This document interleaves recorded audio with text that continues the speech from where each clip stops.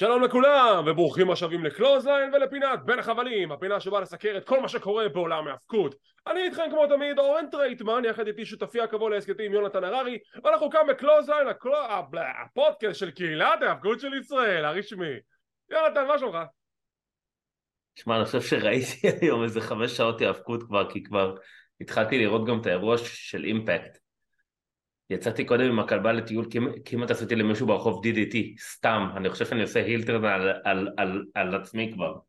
בסדר, אני הסתובבתי לי ברחובות תל אביב במהלך היום, ואני התחלתי לעשות פוזה של הולק הוגן, כאילו נעשה כניסה לזירה או משהו, זה הלך נורא משעשע. אז אנחנו כאן בתחילת מרתון ההסקטים שלנו במהלך הסופש הזה לתוך תחילת שבוע הבא, כשיש לנו הרבה מה לסקר. היום אנחנו נדבר על AEW Rampage ו-Friday Night Smackdown, נדבר על עוד תוספות לקארד הסופי לפול גיר, שכבר את האימורים שלו נתנו, אז אנחנו נדבר על הקרבות שהתווספו לאירוע הגדול, וכמובן קצת חדשות וידיעות. קודם כל חדשה מרגשת בשבילי AEW, שכעת הודיעו ברגעים אלו ממש שהאירוע פול גיל הגיע לשער מחירות של $1,000,000 במכירת כרטיסים פעם נוספת. הם ממשיכים לשבור שיאים, הם מאוד צריכים את זה לאור העובדה שהם היו בקצת דרק בזמן האחרון, עם כל מיני בלגנים שקורים מאחורי הקלעים, אנחנו נדבר על זה. אבל כל הכבוד הם שמגיעים שוב $1,000,000 במכירת כרטיסים, זה מעולה. בהשוואה ל-WWE, מה זה אומר? סתם מסקרנות. אתה לא יכול להשוות, כאילו בכלל, WWE עושים מכירת $1,000,000 מכרטיסים נראה לי בתוכנית של משנית, זה לא זה. אבל בשביל ארגון שמנסה טוב, האמת שגם AEW אבל בדרך כלל עושים את האירועים שלהם במקומות יותר קטנים גם, לא? כן, סוג של, אבל אתה יודע בדרך כלל עושים כזה 15, 20. כן, אבל אתה יודע, אבל כשזה נוגע לפייפריוויוז, החשיבות של מכירת הכרטיסים מאוד גדולה, כי זה גם ה-revenues והרווחים ממכירת הפייפריוויו, ממכירת הכרטיסים, מרצ'נדייז וכדומה, אז בשבילם להגיע עוד פעם לשער של $1,000,000 בפייפריוויו, זה מצוין בשבילם. רגע, אז לא הבנתי, אתה אמרת במכירת כרטיסים, מדובר על הכל, כולל מרץ' אני לפי מה שהבנתי, מכירת כרטיסים לאירוע, זה שער של $1,000,000, ככה הבנתי. טוב, כמובן שאנחנו נדייק ונתקן במידה אנחנו טועים בעמוד החדשות שלנו בפייסבוק, בקלוזליין, בדף, בקבוצה הרשמית או בקהילת ההפקות של ישראל, הדף הרשמי של הקבוצה הנהדרת בעולם. טוב, ולפני שאנחנו נמשיכים, יש לנו מזל טוב להגיד. מזל טוב לעמיתנו וחברנו מגברים בטייץ וגם חלק מאוד נכבד מקלוזליין רטרו, גורדון. לגורדון היום יש יום הולדת, אנחנו מאחלים לו המון מזל טוב, שתזכה רק לשמחות ולאושר ולהצלחות. אנחנו נשמח גם אם אתם תגיבו לנו בתגובות, תמסרו את הברכות שלכם לגורדון ולחגוג לו קצת מזל טוב ביום הולדת. אנחנו מאוד Happy birthday. Happy birthday. לא בלועזית, בעברית, אני מבקש, בעברית צחה, מזל טוב, זה לא עובד. לא, זה לא עובד. גורדון, המון מזל טוב, אנחנו אוהבים אותך. מכאן אנחנו עוברים לסיקור של AEW Rampage. אחרי זה אנחנו נדבר קצת על CM פאנק, אין משהו יותר מדי גדול לדבר עליו, אבל כל פעם שהוא צץ אנחנו צריכים לדבר על זה, אבל בסדר. AEW Rampage התחיל עם כסח רציני מאחורי הקלעים בין שמע ישראל, תודה רבה יונתן, זה שלך, אבסולוט ריקי סטארקס, אוקיי, אתה יודע מה? אצלנו הוא שמע ישראל ריקי סטארקס, ככה אנחנו נקרא לו מעכשיו. שמע ישראל ריקי סטארקס נגד לנס ארצ'ר, זה מתחיל מאחורי הקלעים, הם מכסחים אחד את השני, סטארקס בכלל לבוש כאילו הולך עכשיו לאיזה דייט, פשוט תוהו ובוהו, לנס ארצ'ר לא, סטארקס לבוש בחולצה של עיר הבית איפה שפול גיר. זה חולצת הג'רזי של נבחרת החוקי שלהם, The New Jersey Devils. קבוצה, כן, New Jersey Devils. כן. אז הוא, ובסוף הקרב מגיע לזירה, ארצ'ר וסטארקס הולכים מכות, back and forth, סטארקס עושה קצת את הקאמבק, שלקראת סיום הקרב, יש את הקטע של הפאונס, שארצ'ר פשוט מעיף את היריב שלו לעזאזל, אבל איכשהו, זה קצת התפקשש, אבל הבנתי מה הם ניסו לעשות, כי ברגע שהוא ניסה את הפאונס, אז סטארקס ניסה לזנק מעליו, קצת נגע בו בגלל זה לא כזה נקי, ומשם זה הוביל לספיר, גלגול ל3, ריקי סטארקס מנצח, הוא ילחם נגד בריאן קייג' בחצי גמר הטורניר האלמינטר, בפרי-שואו, בזירו אאואר בפול גיר. כמו שאמרת בהתחלה תכלס. כן, ובסיום הקרב ארצ'ר נותן לו מכות רצח, אז הוא מגיע חבול לקרב מול בריאן קייג', כמו שאני חשבתי שהולך לקרות. בטח הוא הגיע מהתחבושת הזאת, או שזה רק ב-WWE בעצם? זה גם שם קורה, אל תדאג, הוא יבוא חבול, אני די בטוח שהוא יבוא חבול. ריקי סטארקס נגד בריאן קייג' בפרי שואו בזירו אאור של פול גיר. מי ינצח? בוא נחשוב. באמת? צריך את התימור, אני יודע. אני כאילו מנסה להבין אם ריקי סטארק באמת פצוע. אם הוא באמת פצוע, לא, היה איזה דיבור שהוא באמת פצוע. לא, הדיבור היה מטעם טוני קאהן, זה שהוא היה אמור להתאבק עם ארצ'ר לפני שבוע, אבל הוא נמצא לא כשיר, הייתה איזושהי פציעה, הוא כן היה לגיטימית פצוע, בגלל זה הקרב לא התקיים, בגלל זה הם צריכים לדחות את כל הסיפור הזה, אז הקרב הזה יתקיים בשבוע הזה, החצי גמר בינו לבין בריאן קייג' מתקיים בפרי שואו, והגמר ירד מהקארט של האבנט, והוא עובר לדינמיט הקרוב. אז אני קצת בטוח, אבל אני מאמין שהוא כן בצורה. אני אגיד איתך ככה, אני מאוד אוהב את ריקי סטארק, אני כן חושב שהוא צריך לקבל יותר דחיפה לא יודע, להיאבק על תארים, לזכות בתארים, אני חושב שמגיע לו. בטורניר הזה היה די ברור מההתחלה וואי, ברח לשמו. מי? איבן פייג'? שפייג' לוקח את זה. אם הוא ייקח את זה נגד קייג' זה מאוד מאוד יעצים אותו כי הוא מפלצת. אתה אומר שפייג' ייקח מקייג' וילחמו ברמפייג' בתוך קרב כלוב קייג'? לא יודע, סתם. אני פשוט לא מצליח להבין אם הפציעה של סטארק היא כאילו פייק או... אני כן חושב שהיא לגיטימית כי זה ממש סיבך את התמונה של הטורניר, כי שוב, הגמר היה אמור להתקיים בפייפריוויו, הוא לא מתקיים בפייפריוויו, הוא עובר לדינמיט ותראה איזה בלגן נוצר מכל הסיפור הזה. אז כן, הוא כנראה נגד קייג'. פייג' נגד קייג' בסטיל קייג'. לא, אני מאמין שסטארקס יעבור את בריאן קייג', זה יהיה סטארקס נגד פייג', כן? אבל כאילו בריאן יתקוף את סטארקס בסיום הקרב, וזה עוד יותר יוסיף לעניין שפייג' ינצח את סטארקס וזה מגן על סטארקס בהפסד, ככה אני רואה את זה, זה ההימור שלי מהרגע שהסצנריו הזה נוצר. אבל בסדר. איזה פיוד מתחרז, סבבה. כן, אתה יודע, זה הבדיחה, הם רצו שמתישהו בהיסטוריה של AEW יהיה קרב בין קריסטין קייג', הנגמן פייג', אית'ן פייג' ובריאן קייג' וזה יהיה ברמפייג' in a cage match, כי זה רוצה שזה יקרה. האמת שזה יכול להיות גדול ואני מת לשמוע את אקסקליבר מפרשן את זה. רק אקסקליבר. פרומו קצר של סמי גובורה וקריס ג'ריקו שמדברים על הקרב המרובע שיהיה ביום שבת הקרוב, היום בלילה, ג'ריקו אומר לסמי אני אשמור על האליפות, וסמי אומר אנחנו עוד נראה, האם זה רמז לעתיד, האם סמי גובורה הולך לבגוד בו? אתה זוכר מה אני אמרתי בהימורים? סמי גוברה יבגוד בו. בוא נראה, נחכה ונראה. קרב הבא, קרב על אליפות FTW בין לי מורטי, לפי איך שקריס ג'ריקו קרא לו, דמת ג'ריקו אתה בדרך כלל טוב הדברים האלו, מה אתה סומך את השם? נגד הוק, אלוף FTW, קרב טוב.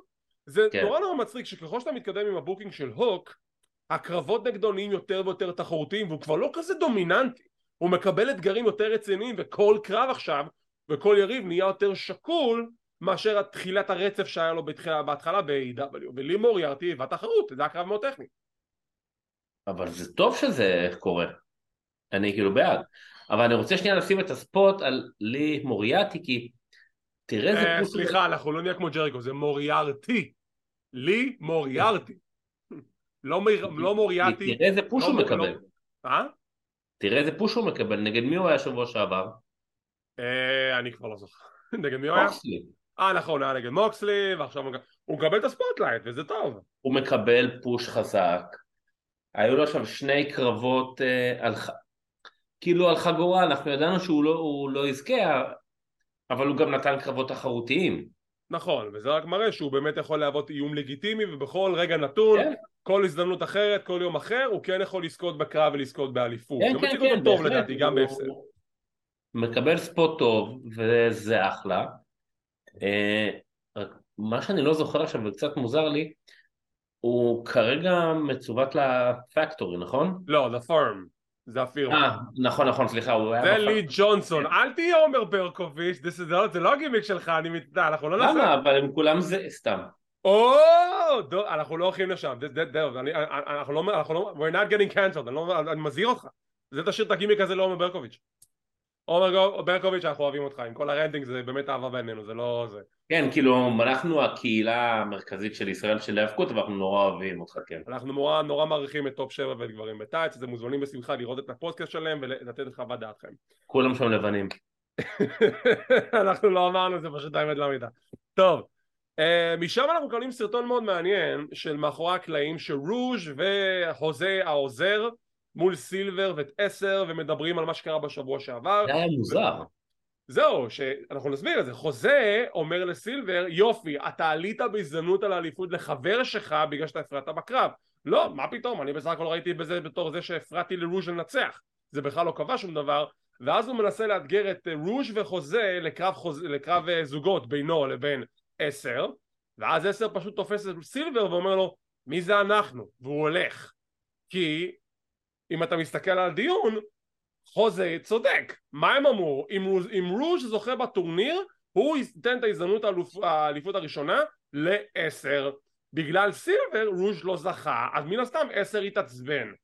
אני רואה בזה עוד בורק קטן שמוציאים מהמערכת שהיא המסדר האפל, ואנחנו הולכים לפרק את המסדר האפל, כי די, זה כבר לא, אין מה לעשות איתם. נכון, אבל אתה יודע מה? אני בעצם לוקח את זה למקום טוב, כי אם ככה מפרקים אותם בצורה של סטורי ליין כל כך ארוך, אז אתה יודע מה? אולי עדיף. טוב, לפחות ככה, ולא שפשוט היו זורקים אותם הצידה. תראה, אלן אנג'לס, מה קראו לו? 5? כן, 5. הוא כרגע עכשיו אחד באימפייד, בוויילנביין. זה קריירה נהדרת, דרך אגב, משהו הוא עזב, הוא פורח. כן, כן, ויש שם עכשיו כנראה שהולך להיות להם, אני לא יודע אם הילים יכולים לעשות הילטרן על היל, כאילו. זה גם קורה בעולם ההאבקות, דיברנו על זה. אבל זה כנראה מה שהולך לקרות שם למי שראה את הפרק של שלשום. ואז אתה בעצם נשאר עם איבל אונו, סילבר, ריינדולס וטן, שטן כבר הרבה זמן משחקים על הקטע שהם מציעים לו להצטרף, עם מנדרנדה לפני זה ורוז', ואני תוהה כאילו מה יהיה, אם ריינדולס וסילבר יישארו כצמד, טן יהיה איתו משהו, זה בטוח, מסכן איבל אונו, מה קורה איתו? אלא אם כן הם יהפכו להיות טריו עם סילבר ועם ריינדולס. זה המצב, זה מה שנשאר מהם, זה רק נהיה סילבר, ריינולדס, איבל אונו, 10 יעזוב, כנראה, אני אצא מנקודת הנחה שהוא כן מסיים את הפרק בקריירה שלו עם המסדר האפל, עובר להיות עם רוז', חכה ונראה, מאוד מעניין. האם גרייסון יחזור מתישהו? הלוואי ויחזור. עשו לו כזה טיזינג פעם אחת, אבל בגלל שזה היה בקנדה, היה איזה טיזינג של הופעת אורח כזה, כן. כן.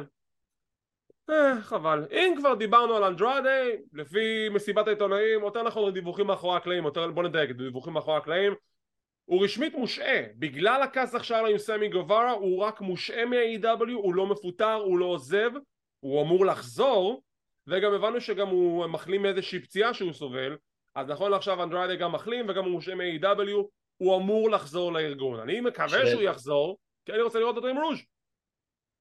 כן, בהחלט. שאלה רק, כי את זה אני פחות מכיר.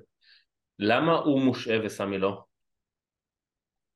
כי אם אני הולך לפי מה שקראתי באתר החדשות המגוונים והנהדרים, אנדרדה התחיל. ואז ג'ריקו עמד להגנתו של סמי ואמר, אבל סמי לא התחיל, למה שסמי יושעה? אז טוני קאהן אמר, וואלה, אתה צודק, אז אני לא משעה אותו. אבל אז חצי בחדר הלבשה אומר, רגע אחד, אז למה אתה ישעת את שני הצדדים בסי.אם פאנק ודיאליט, ופה אתה משעה רק אחד? זה לא בסדר. אני אסביר לך למה, כי הוא זרק עליו עוגה, הדלת פגע בכלב, העוגה עפה ופגע באשתו של החבר. גאד. ודייב מלצר אמר שיש מצב שהעוגה פגע באשתו וגם יכול להיות שלא. טוב, משם אנחנו עוברים לאפינה נגד מדיסון ריין, ופה אנחנו מקבלים הפתעה נחמדה ביותר. אם שמתם לב, האם אתם עוקבים אחרי AEW Dark, התוכנית שאף אחד לא רואה חוץ מיונתן, האמת היא שווה לראות אותה, באמת שווה לראות אותה. אפינה מתנהגת נורא מוזר במהלך השבועות האחרונים, שהיא פשוט, איך אנחנו נגדיר את זה, מכסחת באמת את היריבות שלה, עם פוצצת את המכות, שזה כבר נראה מחריד.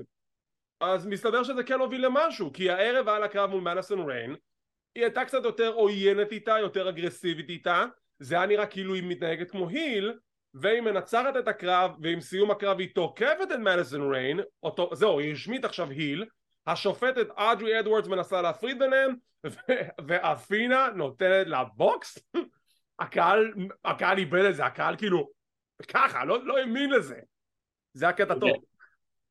יש פה שני דברים, אחד, היא כאילו משהו, היא לא היל, היא פשוט בולי. כאילו היא בולי, נכון, אתה יודע מה, אני מקבל את זה. שתיים, חייב להיות תגובה בעקבות זה, כי לתקוף שופט סתם ככה, חייב לקרות משהו עכשיו.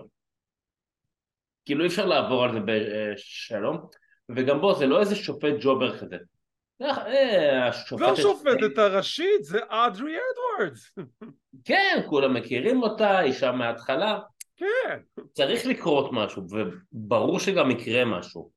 ואני די בטוח שזה יהיה בשבוע הבא, אבל... לא, אז כאילו, כנראה בשבוע הבא, כי זה לא יקרה בפייפריוויו לדעתי, אבל מה שהולך לקרות זה שבסיום התקיפה הזאת, אלופת הנשים של רינג אוף אונר, מרסדיס מרטינז עושה את תשובה, היא גם כן הייתה פצועה, היי, למה לא הייתה אלופה זמנית? לא משנה. והיא מתעמתת עם אפינה כנראה תאתגר אותה באירוע של רינג אוף אונר ב10 בדצמבר, פיינל באטל אם אני זוכר נכון את השם, בארלינגטון טקסס, אני בעד, אפינה נגד מרסדיס? bring it. שני דברים, אחד, אני מרגיש, טוב אני כבר אומר את זה כבר הרבה זמן, שאנחנו הולכים לקבל את ROH בתור תוכנית, עם רוסטר מאוד מאוד מאוד טוב. אני אתן לך משהו אחר, מתי הפרידו את החגורות של רינג אוף אונר וזה, מתי הפרידו, זה כמו עם רומן ריינס, מתי הפרידו את התארים? לא, אבל חכה, צריך לעשות תוכנית, זה לא שאתה יכול לקום בבוקר ולהגיד, היי, תוכנית. 2023 זה הכיוון, כנראה בשירות הסטרימינג של HBO, או משהו כזה, ככה הבנתי, נקווה לטוב, אבל אני מאמין שתבוא הכרזה ב-2023, שנה הבאה מתוכננת להיות תוכנית נפרדת של רינג אוף אונר. הדבר השני שקצת מצחיק שקוראים לאירוע זה פיינל באטל, כי כאילו זה בעצם תחילת, לא, אבל בגלל שכאילו הם היו צריכים שם גרנדיוזי לאירוע הגדול של השנה, אז פיינל באטל זה כאילו זה נשמע כמו שם טוב לפייפריוויו שזה סיום. אז אני אגיד לך מה יהיה, מתוך היכרות עם טוני, מעמיקה, שירתנו בצבא ביחד בסדיר, חלקנו אוהל בטירונות, היינו שמים מבנים בממיות אחד של השני, יהיה את הפיינל באטל, ובסוף האירוע טוני יבוא ויגיד, עולה תוכנית של רינג אוף אונר בתאריך בלה בלה בלה איקס. הלוואי. מהפה שלך אינשאללה. משם אנחנו עוברים לפרומו של The Factory, החבר'ה של קיוטי מרשל מול The Best Friends, ו-Best Friends מאתגרים אותם לקרב 10-man tag ב-pre-show ב-Zero Hour, זה יהיה 5-5. הקיוטי אומר להם, רגע, אבל אתם 3, חכה רגע. ורוקי רומרו מצטרף אליהם, אז אומר, אוקיי, עדיין חסר לכם מישהו. כך, נותן לו קלטת VHS בשנות ה-80, לך תראה. מי שלא יודע מה זה קלטת וידאו. קלטת וידאו, כזה ככה. ואז הוא נותן את הקלטת לרני, שים את זה כדי שזה יופיע על המסך. כן, במקרה יש להם וידאו VHS בחדר ההפקה שם אבל לא ראו אותה מכניסה את זה, ראו אותה מכניסה. לא, היא הביאה את זה למסעית מאחורה, לחדר ההפקה, כאילו, כל כך מהר. אז מוקרן סרט בשחור לבן, וזה דנהאוזן עם שיניים וכל מיני דברים מוזרים. לא, אתה לא תצחק על זה, כי זה הקטע שהכי עשה לי את הפרק, ואני אסביר עכשיו למה. אבל זה מצחיק, אני יכול לצחוק עם זה, לא על זה. כי זה שוב מתקשר, לדעתי לפחות, קודם כל, שוב, למי שלא יודע, VHS זה וידאו, זה מה שהיה למגטרון, לא למגטרון, מה, סאונד ווייב, אבל דוד, הם גם לא יודעים מה זה רובוטריקים. לא משנה, תמשיך. לא משנה, אוקיי, בקיצור, ברינג אוף אונר, דנהאוזן, מי שלא יודע, אני פשוט הכרתי אותו שמה, הפיניש שלו היה שהייתה לו צנצנת שיניים, שהוא היה בא ליריב שלו, משלשל לו את כל השיניים לתוך הפה, נותן לו בעיטה והוא כאילו יורק את השיניים, וזה היה אדיר. ועצם זה שמחזירים את זה עכשיו, מבחינתי זה עוד סממן לזה שרינג אוף אונר חוזרת בתור תוכנית. קודם כל, אחלה רמז, מאוד אהבתי את זה. מה שכן, כאילו, זה נורא מצחיק, כי הם אומרים בסרטון, טוב, זה דנהאוזן, זה חייב להיות דנהאוזן השותף האחרון, אבל מאיזושהי סיבה הם לא מכריזים עליו בתור השותף החמישי. נכון, עכשיו, נכון, זה גם היה קצת תמוה. אני מאמר שהוא לא השותף החמישי, הוא יחשוף את השותף החמישי, ואם הייתי צריך לאמר מישהו שיהיה השותף החמישי, סתם ניחוש, מארגון אימפקט, מלווים את PCO, סתם. סתם. אז למה פתאום שמו את עניין השיניים, שזה משהו שעד עכשיו לא היה? זה לבלבל, אבל אני כאילו זה כן היה הגיוני, אוקיי, אם זה כן היה דנהאוזן, למה פשוט לא להכריז שזה דנהאוזן? למה אתה חושב דווקא PCO? כי הוא הבן אדם האחרון שהיה איתו בברית ב-Ring of Honor. Very nice, very evil corporation, משהו כזה. אתה יודע מה מעניין, נכון. כאילו אני אומר, והוא גם סיים באימפקט, הרי... אני אומר, אתה יכול לעשות...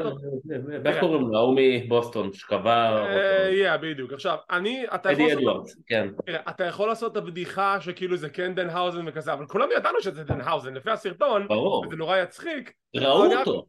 יפה, אבל אני רק אומר שלי זה פשוט נראה יותר הגיוני שפשוט יחשוף מישהו אחר בתור השותף המסוים ששפתה על הקהל. זה מעניין מה שאתה אומר, זה גם נראה לי מה שיקרה, אבל עדיין אני מקווה שהצנצנת שיניים חוזרת. אני מאמין שהיא תחזור בכל מקרה. כי זה אחד הפינישים הטובים.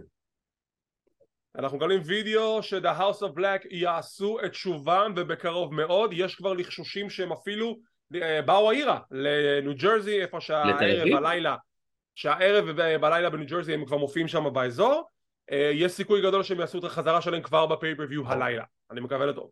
וואו. תראה מה זה תקשורת. מלאקי בלק מוזב את AEW, הוא חוזר ל-WWE, טריפל אייג' והנה הוא פה. לפי המעריצים, מוקסלי אחרי שהוא מסיט אליפות AEW ל-MJF, נגיד אם זה יקרה, ישר הולך לאתגר את רומן ריינס, עשה לי טובה, נו. People need to calm down.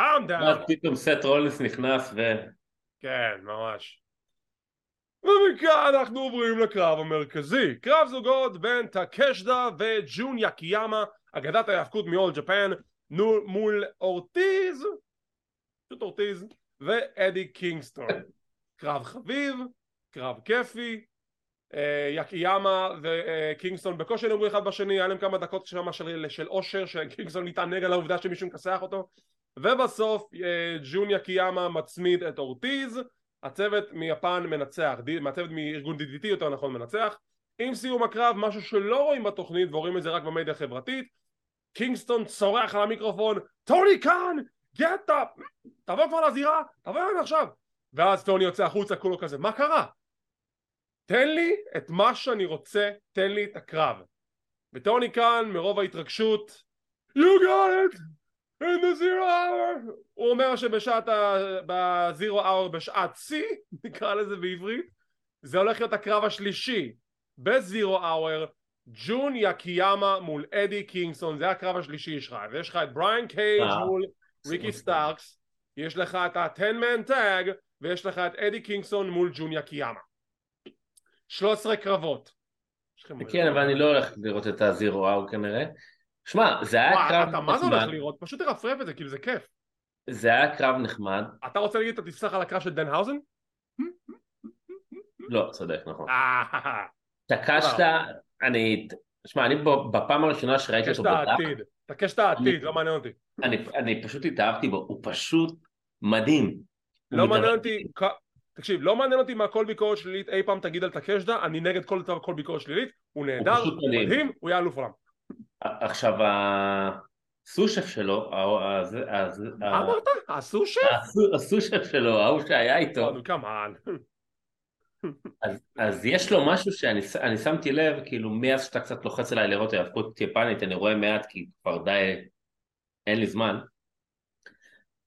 כל החבר'ה המבוגרים, הפיטבול ואלה, אני מתחיל להבין את הסטרונג סטייל, הם חוטפים את הצ'אפ והם פשוט... זה סטרונג סטייל, פחות. שמע, זה מגניב לראות את זה, זה כאילו גם אפילו די מרשים. זה מרשים, זה מטומטם, זה נהדר באותו זמן, זה כאילו, זה סטופד פאן, עד גבול מסוים. זה כיף, כן, זה נחמד. כן. עד גבול מסוים זה כזה סטופד פאן. כן.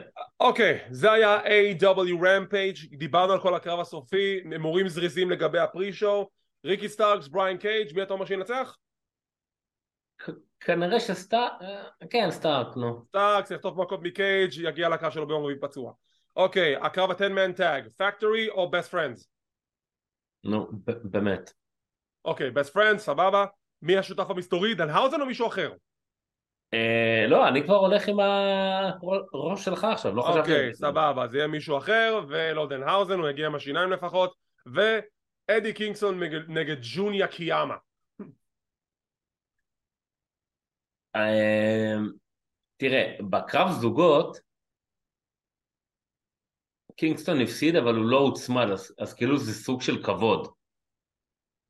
אוקיי. שהוא כאילו ניצח, אבל הוא לא הוצמד. אם אני הולך פה, על היפני. ג'וניה קיאמה, יש לו שם. אוקיי, סבבה. בסדר גמור, אני הולך עם אותם הימורים בדיוק. אני הולך עם אותם הימורים בדיוק, ג'וניה קיאמה מנצח את קינגסטון.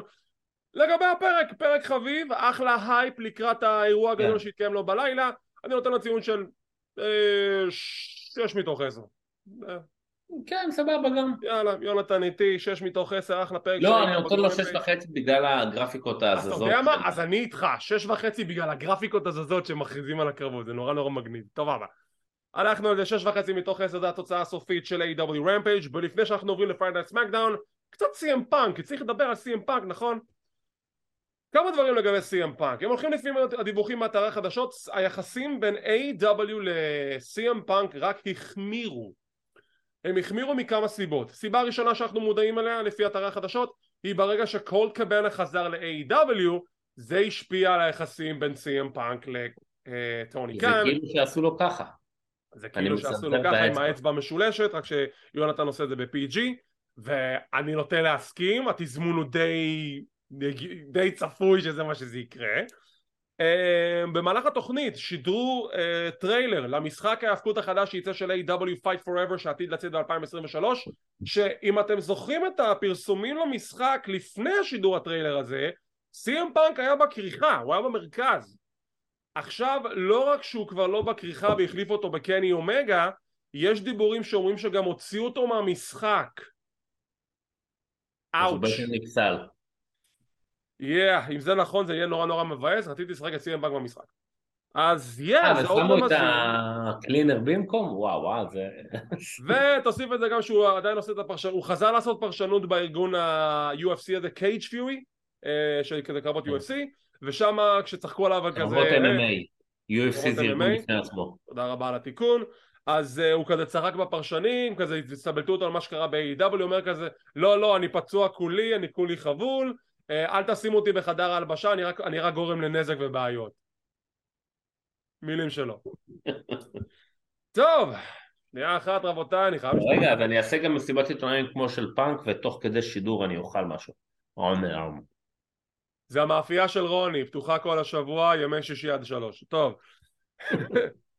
טוב, גבירותיי ורבותיי, אנחנו עוברים לסיקור של Friday Night Smackdown.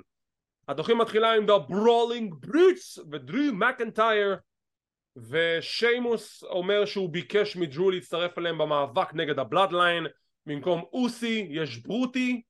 אתה יודע מה זה? מה ברוטי? זה למה לא הלכתם על דרוסי? זה right there! דרוסי זה יותר טוב! come on, דרו, בי דרוסי. אז דרו כמובן מסכים להצעה של שיימוס, ואומרים הם כבר מכירים 20 שנים, עברו מלחמות עולם בין השניים, אבל מה יש להם כבוד הדדי אחד לשני, ובגלל זה הם יכולים לעבוד ביחד. למרות שהרגשתי כזה טיזר כשהוא אמר שהם חברים מאוד טובים, אולי רידג' הולנד מקנה, יכול להיות שלא לקראתי את זה נכון? גם לי זה קצת הרגיש ככה.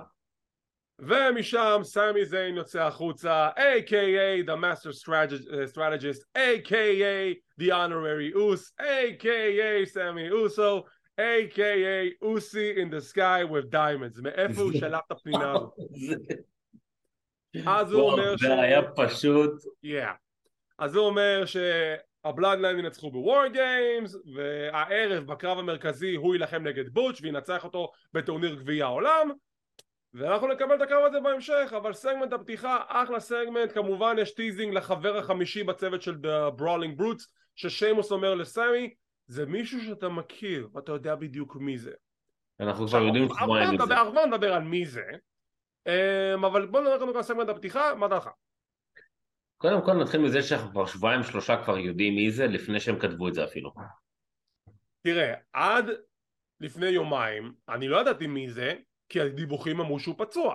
פתאום לפני יומיים אתם מדברים, שאוקיי הוא חוזר, הוא כן כשיר, אז למה לעשות את זה? מה ההיגיון? לדעתי זה היה די ברור חלק מהמשחק, אבל הסגמנט פתיחה היה טוב, אבל הוא לדעתי היה טוב בגלל סמי זיין. אם הוא לא היה מופיע שם, זה היה פתיחת פרק לדעתי די צולע. סמי זיין פשוט מוסיף, סמי זיין מוסיף לכל דבר שקיים בעולם הזה. לא, שנייה, סמי זיין לא מוסיף, סמי זיין טוב. ואני אומר את זה עם האצבע, סמי זיין טוב. אני נוטה להסכים. טוב, קרב ראשון של הערב, ריקושי מול מוסטפא עלי בטורניר גביע העולם הסיבוב הראשון, פקיסטן מול ארצות הברית. עכשיו מוסטפא ניגש על הזירה כשהוא חבול בצלעות כי הוא חטף 800 ספירים מבובי לשלי, ואנחנו רואים רעיון לפני הקרב שהוא יושב עם המאמן שם, הפרמדיק, והוא אומר לו, תשמע, אתה כשיר, אתה יכול לקרוא לזה כשיר. ריקושי בא ואומר למוסטפא, תקשיב, אתה לא יכול להתאבק ככה, כאילו, עזוב, כאילו תשחרר. מוסטפא אומר, היי, אני נושם, אני זז, אני לחם, יש לנו קרב הערב. ויש להם קרב, לא רע בכלל, הם מוכרים את הסיפור של הצלעות החבולות של מוסטפא עלי, וריקושי כל פעם אומר לו כזה, די מוסטפא, די, תפסיק, אל תעשה את זה לעצמך, תעשה לי טובה, נו. כל פעם עושים את השטיק הזה וזה אף פעם לא עובד. קרב נחמד, מוסטפא עושה את הקאמבק, אבל בסוף ריקושי מנצח, ריקושי מעפיל לחצי הגמר מול ברון סטרומן. מי באמת ניצח? אם היריב שלך בחצי הגמר זה ברון סטרומן, בוא נדבר על זה. מוסטפא עלי בדרך להיות היל? הוא עכשיו היה היל. הוא היה היל מהרטריביושן וחזר. אני לא יודע מה הוא היה, הוא פעם חוטף מכות, הוא פעם תוקף, הוא שוב חוטף, הוא שוב, כאילו, מה? אני לא יודע מה קורה שם, אבל פה אנחנו בעצם מבינים שההחלפה שלו לריי מיסטריו לא הייתה לא אמורה להוביל מלבד הופעה חד פעמית, אז בסדר.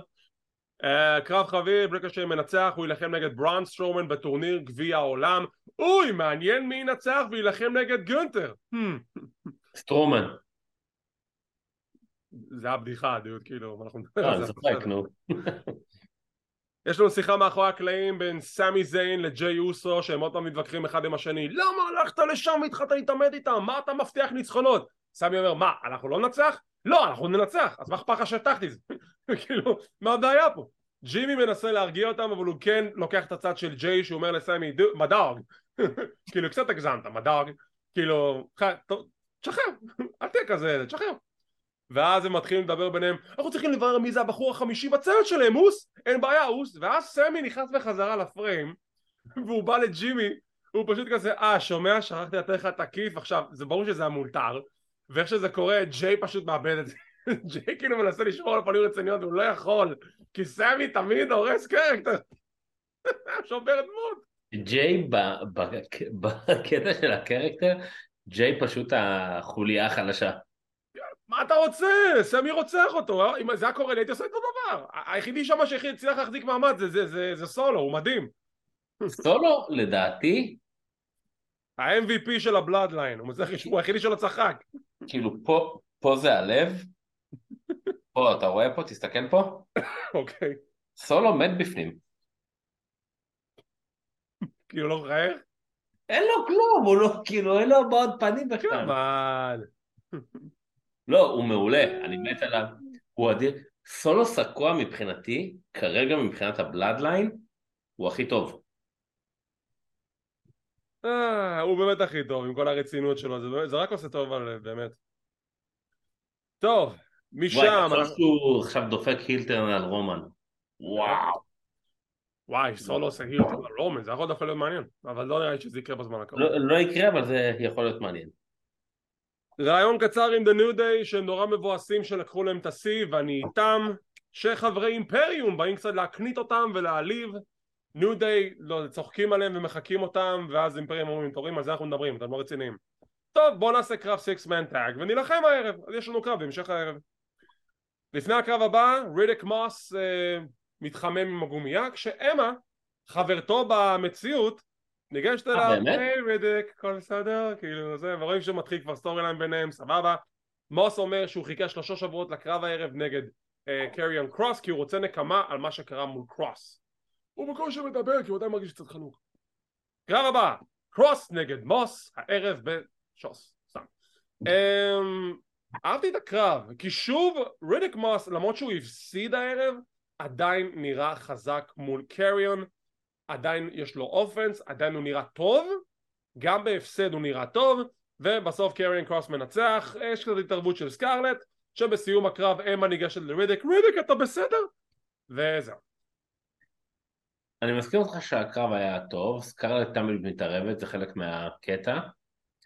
אני דווקא רוצה להגיד משהו אחר, יש לי הרגשה שתתקן אותי באיזה משהו ואני פתאום, אני אגיד, נכון, אבל מרגיש לי שקריון קרוס כאילו חזר. עכשיו שוב, אני מתאר לעצמי שמבחינה כלכלית זה עדיף לו מאשר מה שעושה קודם, אבל הרגיש לי שהוא כאילו חזר כזה בכל תרועה ומהר מאוד קצת ירד למטה. אני לא חושב שהוא כזה ירד למטה, אני כן חושב שהוא במצב של ניוטרל. וזה לא טוב, ניוטרל. כן, אבל אתה יודע, זה גם תולי מה הולכים לעשות אותו בסטורי ליין. נגיד, אם מסתכלים על שני המתאפקים לצורך העניין, אם מסתכלים על רידיק מוס, הוא כאילו עושים איתו עכשיו משהו שהוא כאילו סוג של המשיך את היריבות שלו עם קרוס, לא חושב שזה ימשיך לאן שהוא משם, אבל בוא נראה לאן זה מתקדם בנקודה הזאת. ואם אתה מסתכל על קריון קרוס לצורך העניין, יש שם משהו, כי בסיום הקרב האוסוס ניגשים לקריון קרוס, שואלים אותו, אתה החבר החמישי, you're the fifth member? וקריון אומר, לא, כי א', מה? למה שנהיה עם דרו? ושתיים, I'm not a follower, אני הולך לבד, ובסוף אני זה שינצח את רומן. עכשיו, פה, עקב השורה הזאת, אני הולך להחזיר אותך לסגמנט המפואר של אוסטין ת'ירי. זוכרים את הסגמנט המפואר הזה? איך אני יכול לנצח את רומן ריינס? 2 הוא אלוף עולם, אין סיכוי שאני לבד יכולתי לבדות את המזוודה מתי שאני רוצה ולנצח אותה שיש כל חברי הבלאדליין. קריון קרוס, הגבר שבגברים, בא ואומר אני אנצח את רומן ריינס ואני אעשה את זה לבד. למה הוא יכול והוא לא? כי יש לו את סקארלט עם הספרי. מה? כי יש לו את סקארלט עם הספרי. יש את גאנר הזה. כאילו אתה מבין, זה אבסורד בכל השטויות עם אוסטין ת'ירי, זה מה שעצבן אותי. קריון קרוס רוצה גבר יותר ממנו. לא, אבל אני כאילו אגיד לך מה הכוונה. כן. עם מוס, הכל טוב, הייתה לו את הפריצה שלו עם, איך קראו להם? פרדי מרקורי, הבריון. אפי? קורבין? לא, סליחה, הוא בכלל היה עם נקמורה, בוגס, לא משנה. עכשיו אתה גזען לצד השני, אבל בסדר. הייתה לו פריצה טובה. נו. אנחנו יודעים, בחור צעיר, אנחנו יודעים שהוא הולך לפרוח שם, כי רואים את זה עליו, וגם המפסד הזה היה כאילו הפסד שגם הוציא אותו טוב. אבל קריון קרוס, שהיה גם אלוף NXT, והוא הפסיד אליפות פעם או פעמיים בגלל פציעה, נכון? נכון, פעם ראשונה הוא הפסיד, כן. והוא כאילו חזר, ואני ציפיתי שהוא יחזור בתור איזה משהו גדול, והוא כאילו פתאום נעלם קצת. אז סבבה, אז הוא ניצח עכשיו את מוס, אבל זה גם היה קרב תחרותי, וקריון קרוס בדרך כלל די שולט בקרב. כן, אבל שוב, קו החשבון שהם לא רצו לקבור את רידיק לגמרי, כי רידיק עדיין בחור שהיווה תחרות לקריון, אז זה בסדר. הוא לא המפלצת, קריון הוא לא... אבל מה אתה עושה עם קריון? קריון הוא לא המפלצת שהוא היה ב-NXT. נכון, אבל מה אתה עושה איתו? שוב, בוא נראה, כי עדיין... תראה, הוא הפסיד לג'ו מקנטייר אחרי שהוא כיסח אותו, הוא עכשיו ניצח את מוס פעמיים, בסיום הקרב היה לו את הדיבור עם האוסוס, כלומר שהוא עדיין מהווה איזשהו איום לרומן ריינס. אני עושה מנקודת הנחה שיהיה להם איזשהו קרב בעתיד, לפני שרומן יפסיד את האליפיות מתישהו לפי די מצב. אני לא חושב שהוא... לא ידוע למי ולא ידוע מתי. אני לא חושב שהוא לגמרי נעלם מהתמונה הזאת, אני כן חושב שהוא כרגע במצב של נוטרל, אבל חכה, איך אתה אומר? נחכה ונראה, בוא נראה בעוד שבועיים. קודם כל נחכה ונראה איזה משפט שלך. אני לא אומר שהוא נעלם, אבל כאילו קצת מרגיש לי שהוא... נוטרל, קוראים לזה נוטרל, לא ואני צריך כל כאילו דקה אומר את וחצי זה לעשות איתו בבאסה, משהו. שהוא נהיה מיד. נהיה מיד. אתה יודע מה, יכול להיות שהוא מיד. אולי הוא סבבה לא בתור מיד. אולי אני אקבל אותו בקרב מול גונטר בעתיד או משהו. נראה. משם אנחנו עוברים לפרומו של ברי ווייט. ברי ווייט בזירה, הקהל עף עליו ואומר היי, my name is ברי ווייט, כי אנחנו לא יודעים. והוא מדבר על העובדה שבשבוע שעבר אולי הוא הגזים, ואני צריך לדעת לעצור את עצמי לפני שאני מגזים. אני רוצה להתנצל בפני LA נייט, אני לא רוצה להגיע למצב שאני עושה דברים שאני לא יכול לשלוט בהם. LA נייט יוצא החוצה, מתעמת איתו בפרומו, אתה יודע, ואז כזה בסוף מגיע לנקודה של, אתה יודע מה, אולי אתה גבר, אתה בא והתנצלת, אתה יודע מה, בוא תחץ לי את היד, בוא נסלח לך. איכשהו בא לחוץ את היד, בום, סתירה לפנים. ברי לא יודע איך להקל את עצמו, ואז אלה כזה צועק לו we're even, זהו, we're even. ואז ברי אומר we're even, אוקיי, we're even, אבל תחשוב טוב טוב מה הדבר הבא שאתה רוצה לעשות. אם אתה אומר שאנחנו even, אז אנחנו even. אז אלה כזה מסתכל עליו, נותן לו סתירה שנייה, ואז הוא צועק לו 2 for 1 special.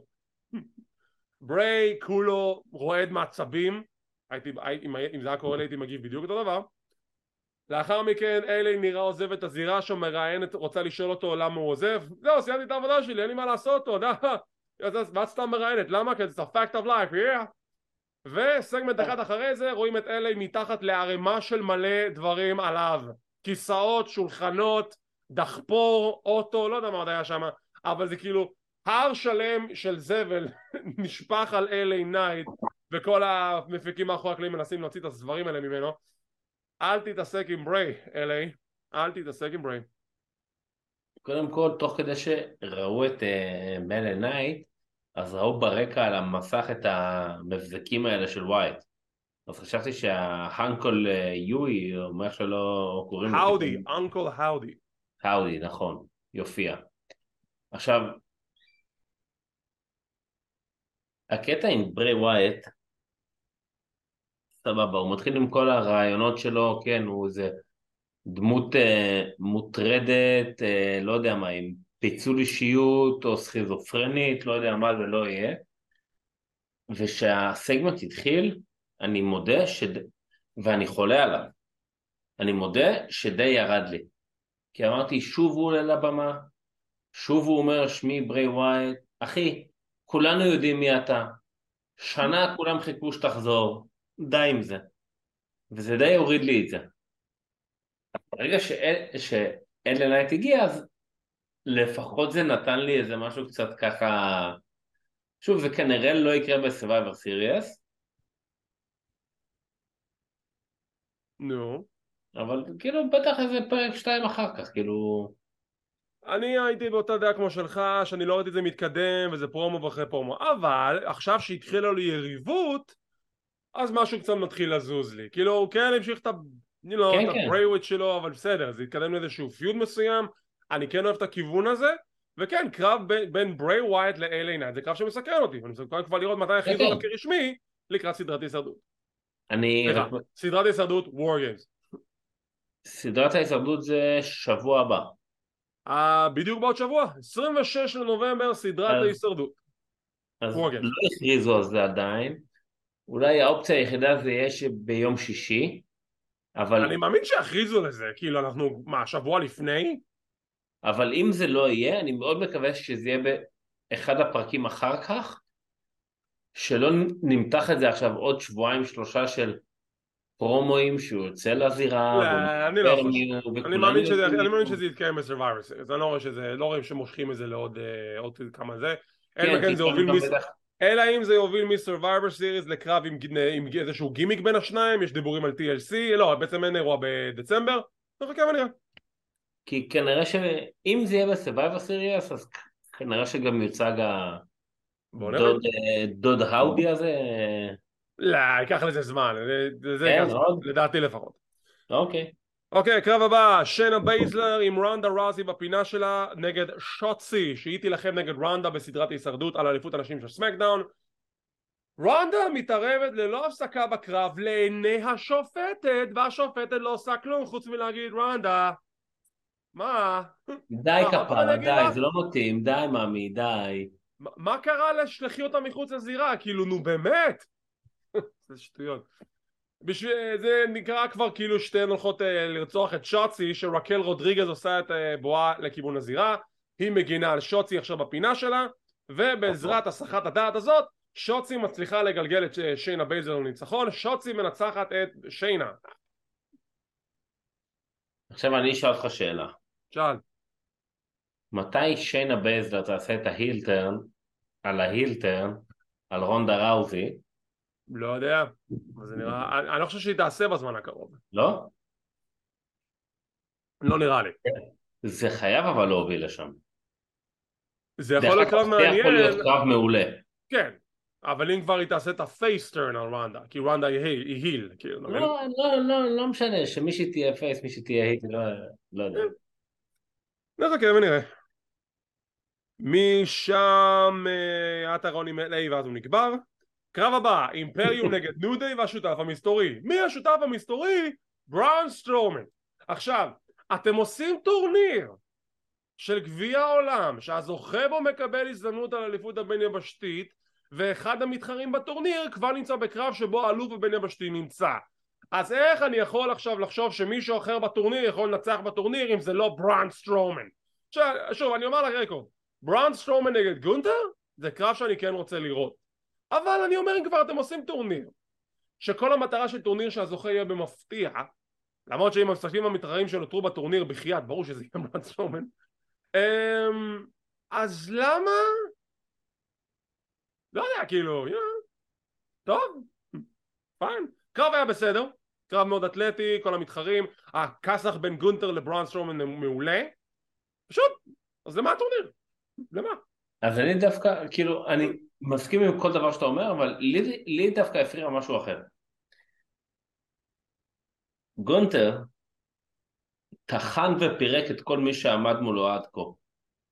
ופתאום הוציאו אותו כאילו פחדן מול נכון, סטרומן. כי בראון סטרומן הוא המפלצת מתוך המפלצות, the monster among monsters, ברור שהוא אמור לפחד. בסדר, אבל כאילו, בכל זאת, כאילו, הוא לא התנהג ככה אף פעם, ואני זוכר אותו עוד מ-UK, נגד מישהו. אז פתאום הוא בורח ממנו, לא יודע, זה... לא, אבל זה הסיפור, הפריע. כי בראון הוא מפלצת, ברור שבסוף שהוא ילחם נגדו והוא ינצח אותו, כי הוא ינצח אותו, אז ברור שזה סיפור אחר לגמרי, אבל הוא כן צריך למכור את הסיפור של כאילו הוא פוחד מבראון סטרומן סוג של. אבל בוא, זה גם כאילו זה סוג של מפלץ, כאילו לא יודע, לי אישית אין בעיה עם זה. זה קצת היה כאילו יותר מדי... זה שותף שהגיע בהפתעה, הם לא תכננו את זה, הוא לא נערך לקרב, אין לי בעיה עם הטוויסט. אוקיי, בסדר, יאללה, נו, בשבילי זה בסדר. מוזמנים לשנות בתגובות אם אתם מקבלים את הטוויסט, האם אתם בעד קרב של בראון סטרומן נגד גונטר, נשמח לקרוא תגובות ודעות.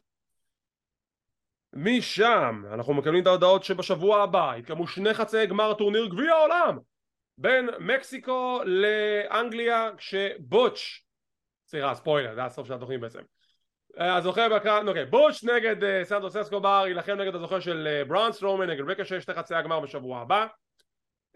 יש לנו קרב זוגות בין שוצי ורקל רודריגז מול שיינה בייזלר ורונדה ראוזי, ויהיה גם עוד קרב זוגות בין שיימוס ודרו נגד האוסוס ליתרון בוור גיימס, שהצוות המנצח יזכה ביתרון בקרב הוור גיימס שכבר הסברנו עליו בעבר, אבל אנחנו נגיע לזה שנגיע לזה. ואנחנו מגיעים לקרב המרכזי שקצת עשיתי לו ספוילר אבל לא נורא, בוטש נגד סמי זיין, זה הקרב המרכזי, קרב כיפי, קרב טוב, back and forth, מלא מלא אקשן, מלא מלא כסח. בסוף, לקראת סוף הקרב, ג'יי אוסו מנסה לברוח משיימוס, הוא מפריע למהלך הסיום של סמי שמנסה לבצע את ההלובה קיק, אבל בגלל שג'יי בתוך הזירה ושיימוס משך אותה החוצה זה יוצר הסחת דעת, בוטש נעזר בזה בשביל היתרון שלו, מבצע מהלך הסיום של The Bitter End על סמי, בוטש מנצח, מעפיל לחצי הגמר מול סנטוס, יצא ככה. ואנחנו ממשיכים לג'יי וסמי. זה יגיע מתישהו, בטח יהיה איזשהו פיצוץ רציני בוור גיימס, זה כנראה יוביל לקטע של אוקיי, מוציאים את סמי מהקבוצה, לדעתי למרות שאם אנחנו נקבל את הטוויט שג'יי יוצא מהקבוצה בגלל סמי, לא משנה. בקיצור, מפה לשם יש כסח ענקי בין כל המתחרים שרומן ריינס עם פול היימן עושים את בואם לזירה. רומן תוקף, סליחה, את חברי הברוץ, ספיר לבוץ', כסח לרידג', נכנס לזירה, רב עם ג'רו מקנטייר, ואז מגיע קטע עם שיימוס, כי שיימוס הוא הקפטן, תזכרו את זה, גם בפוסטר שיצא עכשיו של סדרת הישרדות, שיימוס הוא הקפטן, לא ג'רו. כי אני אומר, יש פה סיפור בין שיימוס לרומן ריינס, ואני רוצה לראות את הקרב הזה. לא, אבל הוא גם קפטן כי יש לו את הסטייבל שלו והוא מצרף אליו, אז מן הסתם נכון, כאילו... הוא גם הציע לג'רו להצטרף, אבל אתה יודע, אם ג'רו כאילו הפייס היותר גדול בחבורה הזאת, אז ג'רו כן צריך את הקפטן, כן, אבל הוא עדיין הראש של הסטייבל. יפה, אני שמח ששיימוס הוא הקפטן. אז שיימוס הוא הקפטן, נלחם נגד רומן, בסוף הוא מצליח לצאת עם ידו העליונה, ואז כשזה נראה שרומן הולך לעשות ספיר על שיימוס, מתגלה החבר החמישי, וזה קווין אוונס. קווין אוונס יוצא לזירה. קווין אוונס יוצא לזירה, רב עם חברי הבלאדליין, מעיף את רומן, ואז יש את הסטיירדאון האימתני, והעתיק יומין בין החברים הטובים לשעבר, בהווה, בעתיד, החברות שתימשך לנצח, והמלחמה שתימשך אפילו יותר לאורך זמן יותר ארוך מזה, סמי זיין וקווין אוונס, והם בזירה, מסתכלים אחד על השני, לא יודעים איך להגיב. רומן מגיע משום מקום, סופרמן פאנץ' לקווין אוונס, סמי יוצא מהזירה מאיזושהי סיבה, מישהו כנראה מעיף אותו, ובסוף רומן מקבל סטאנר מקווין אוונס. קווין הוא הבחור החמישי, די צפוי אחרי שכבר הבנו שלא באמת פצוע. אז זה הצוותים, בלאדליין נגד ברוץ, דרו מקנטייר וקווין אוונס.